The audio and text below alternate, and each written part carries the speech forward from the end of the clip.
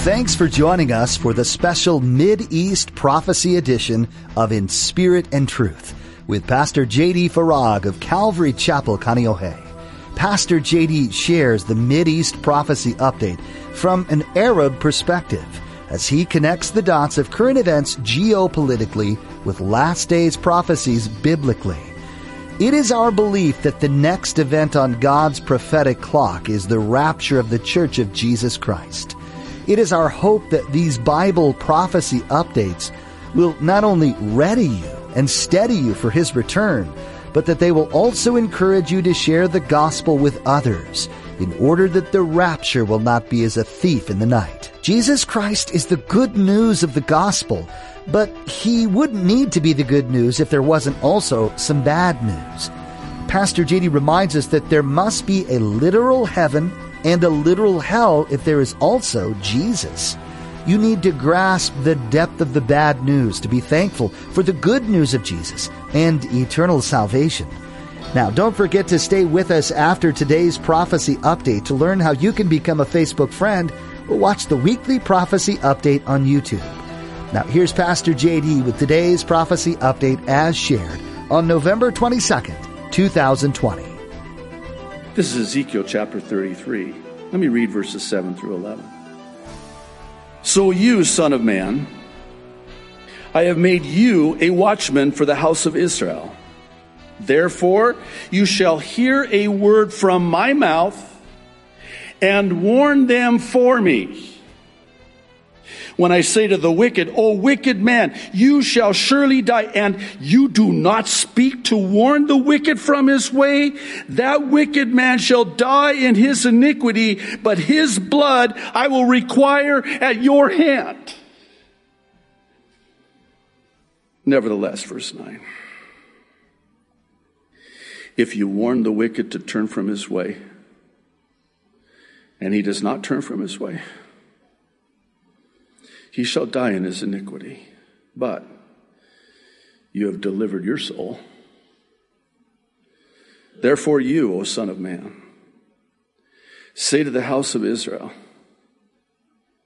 thus you say, if our transgressions and our sins lie upon us, and we pine away in them, how can we then live?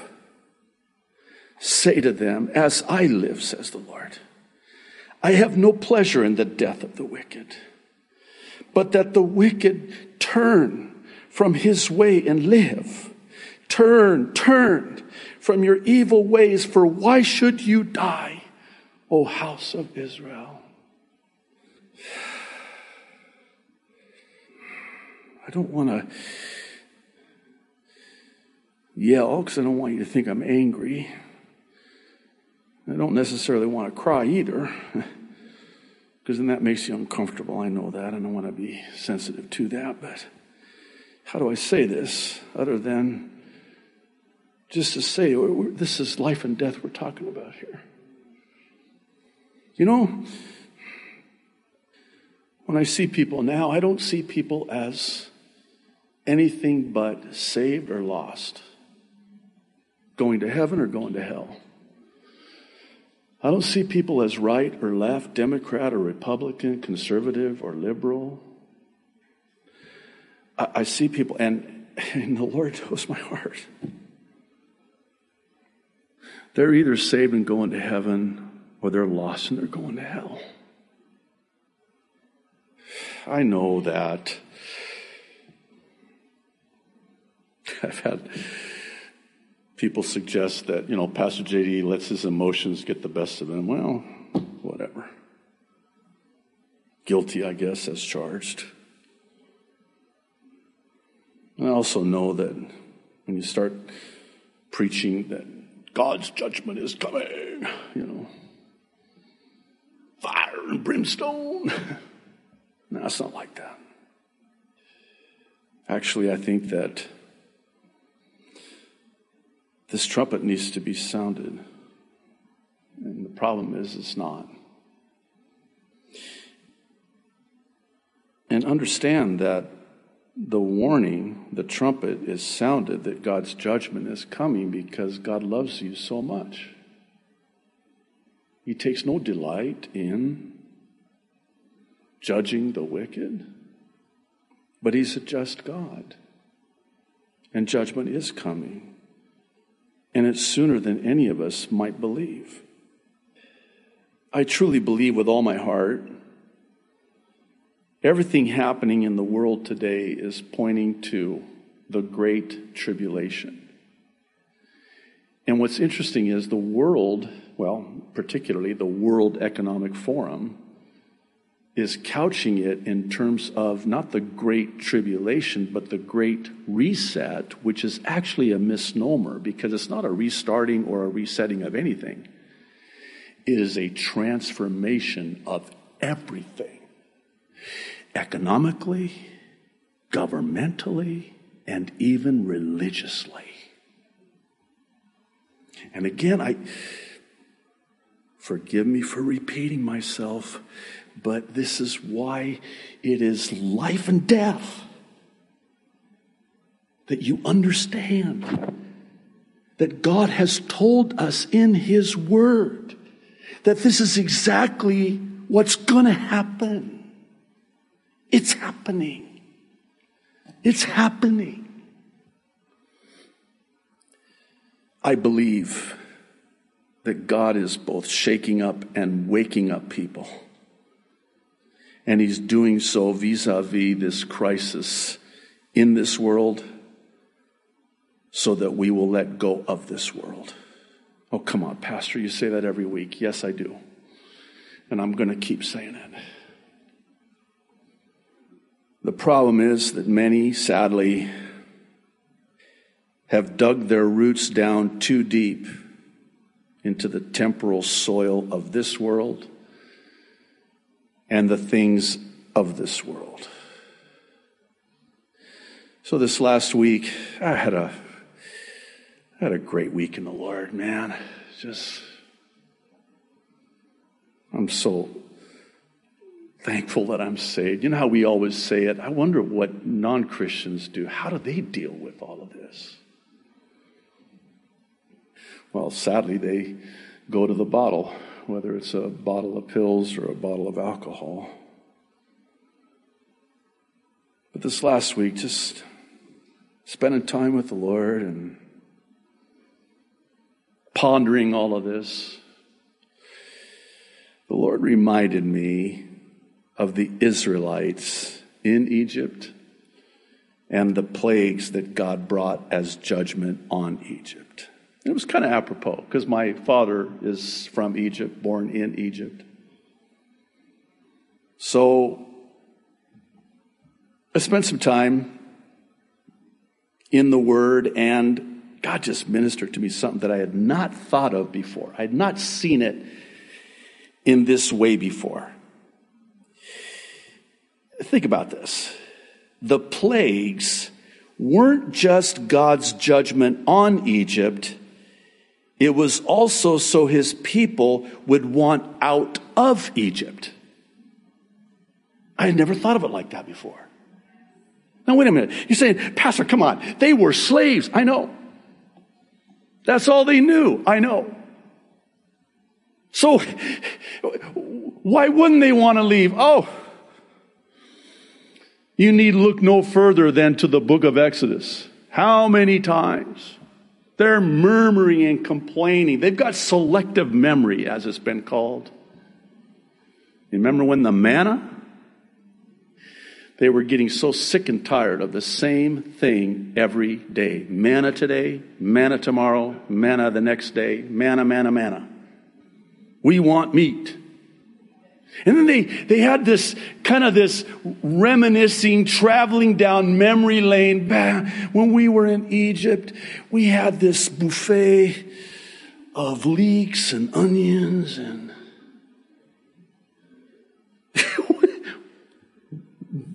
what? Oh, you want to go back to Egypt? Yeah, can we go back? Oh, maybe you didn't want to leave in the first place. Huh. Here's a question. How many Israelites would have been unwilling to leave had it not been for God bringing plagues on Egypt, which, by the way, is a type of the world. Egypt is a type of the world. Our greater than Moses, the deliverer who delivered the Israelites out of Egypt, his name is Jesus, and he delivers us out of the Egypt of this world, the slavery to sin. Moses is a type, a picture of Jesus. Here comes Moses saying, we're going to go. Let's go. Go where? Well, we're out of here. Where are we going to go? Well, we're just going to trust the Lord. We're going to go. I'm here to deliver you. I don't want to be delivered. Oh, really? Okay. Pharaoh's not going to let you go anyway, right away. So plague number 1. I wonder how many Israelites after plague number 1 said, okay, let's go. I think for me, it would have been plague number 2. Yeah, the frogs. Not frogs, the frogs. That would have got my attention. Hey, you have to understand. Oh, you guys are good. You're bad too, but you're good. But you have to understand that every single one of those plagues were against one of the many gods of Egypt. Get this. They had over 3,000 gods. They had the frog gods. No, they worship frogs. They worship the Nile. God says, oh, you want to worship the Nile? Watch me now. Blood. You like frogs, do you? You like to worship frogs? Have some frogs. Yeah. I'm out. After plague number 2, Moses comes. I'm like, Moses, come on, let's go. Let's get this show on the road. I'm ready. I wonder, plague number 10, when the angel of death comes and the firstborn son, interesting, dies. Unless on the house, the doorposts of your home, you had the blood of an innocent lamb. On the top, a basin on the bottom, on the left and on the right in the shape of a cross, generations before the Roman crucifixion would ever be invented. A picture, a prophecy of the Passover lamb, Jesus the Christ.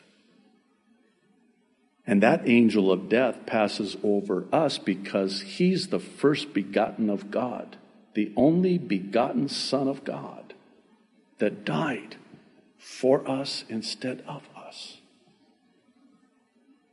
So which of the 10 plagues was the one that finally did it? Which of the 10 plagues was the one that finally convinced them that God's judgment coming down was to take them out? You know where I'm going with this, so I'll get right to the point. Judgment is coming down, so we'll want out. Here's the truth. God's judgment is coming. I'm sounding the warning. I'm blowing the trumpet. But so too is Jesus coming. And that's the good news. That's the gospel. Now here's the thing. Preaching the gospel of salvation must also include the warning of coming judgment and damnation. This because, absent the reality of eternal damnation, one is prone to devalue eternal salvation.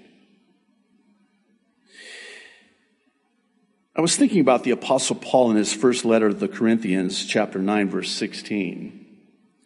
And I kind of revisit it through this lens of the seriousness of eternal damnation, bringing me to the richness of eternal salvation.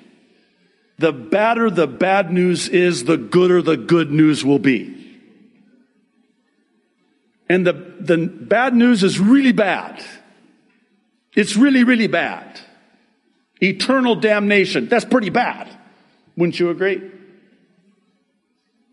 And then when I saw it through that lens, it just brought afresh the heart of the Apostle Paul, who would say, for when I preach the gospel, I cannot boast, since I am compelled to preach.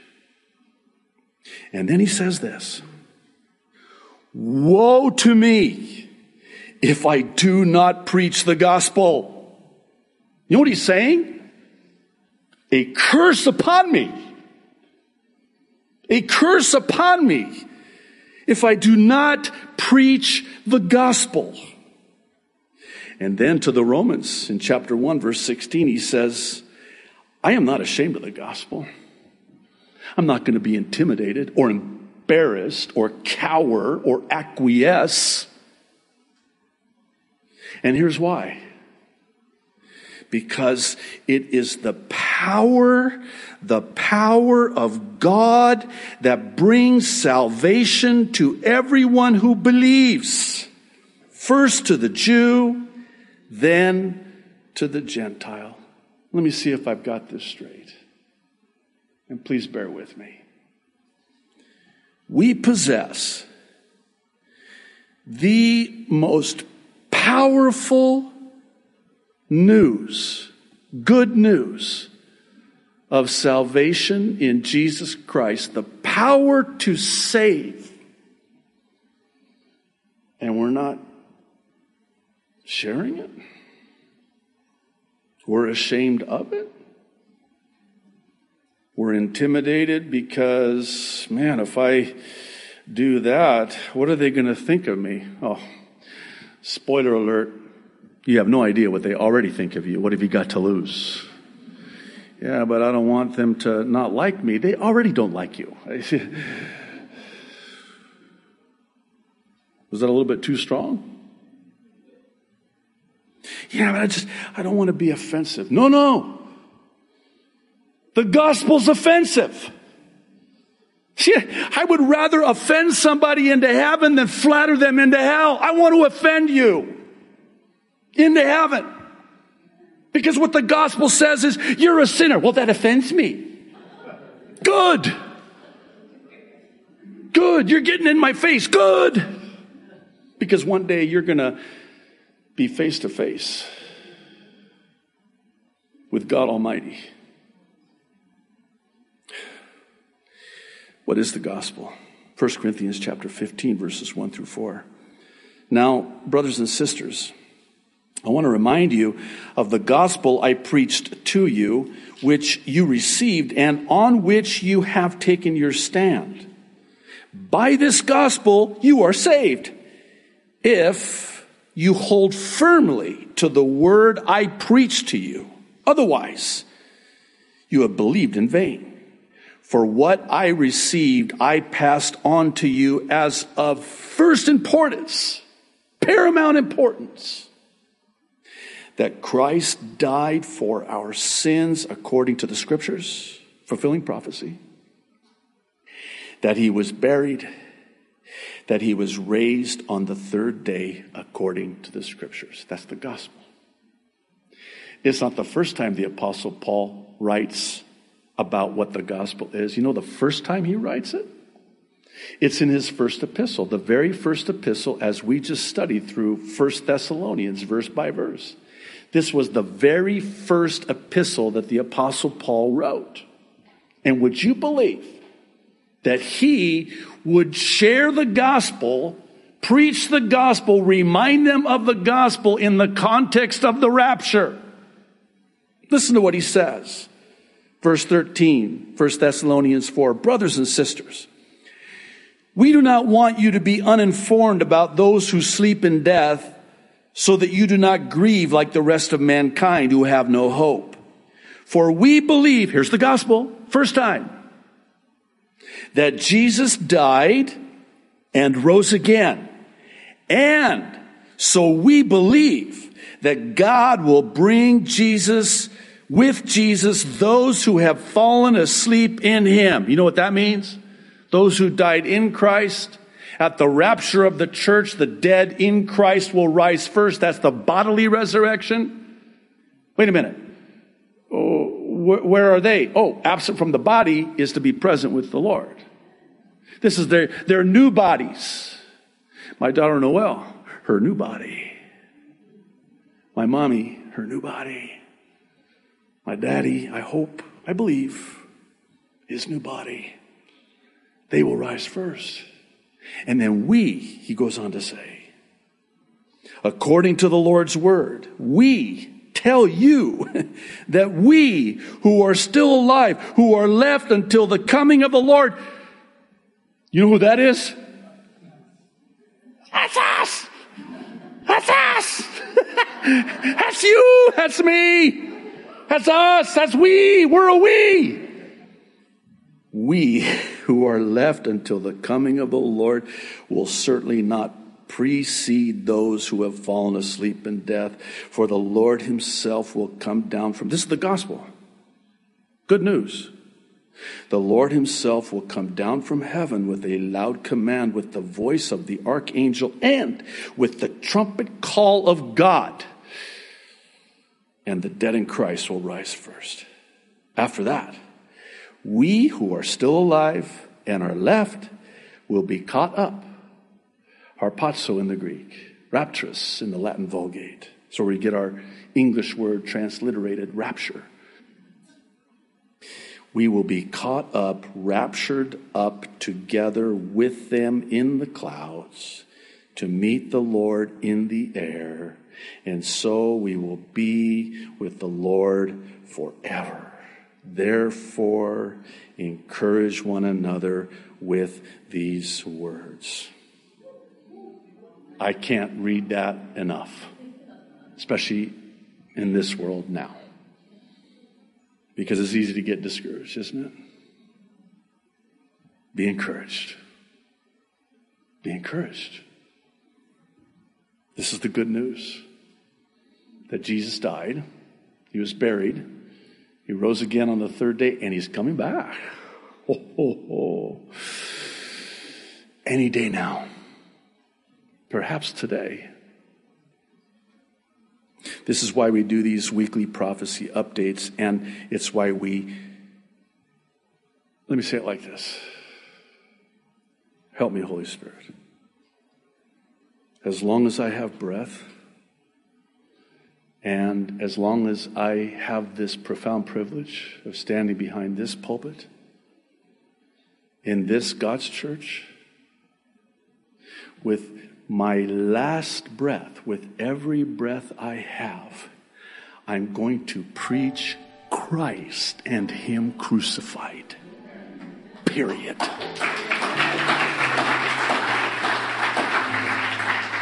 I'm not going to preach any other gospel. Thanks for joining us for this special Mid-East Prophecy Update edition of In Spirit and Truth.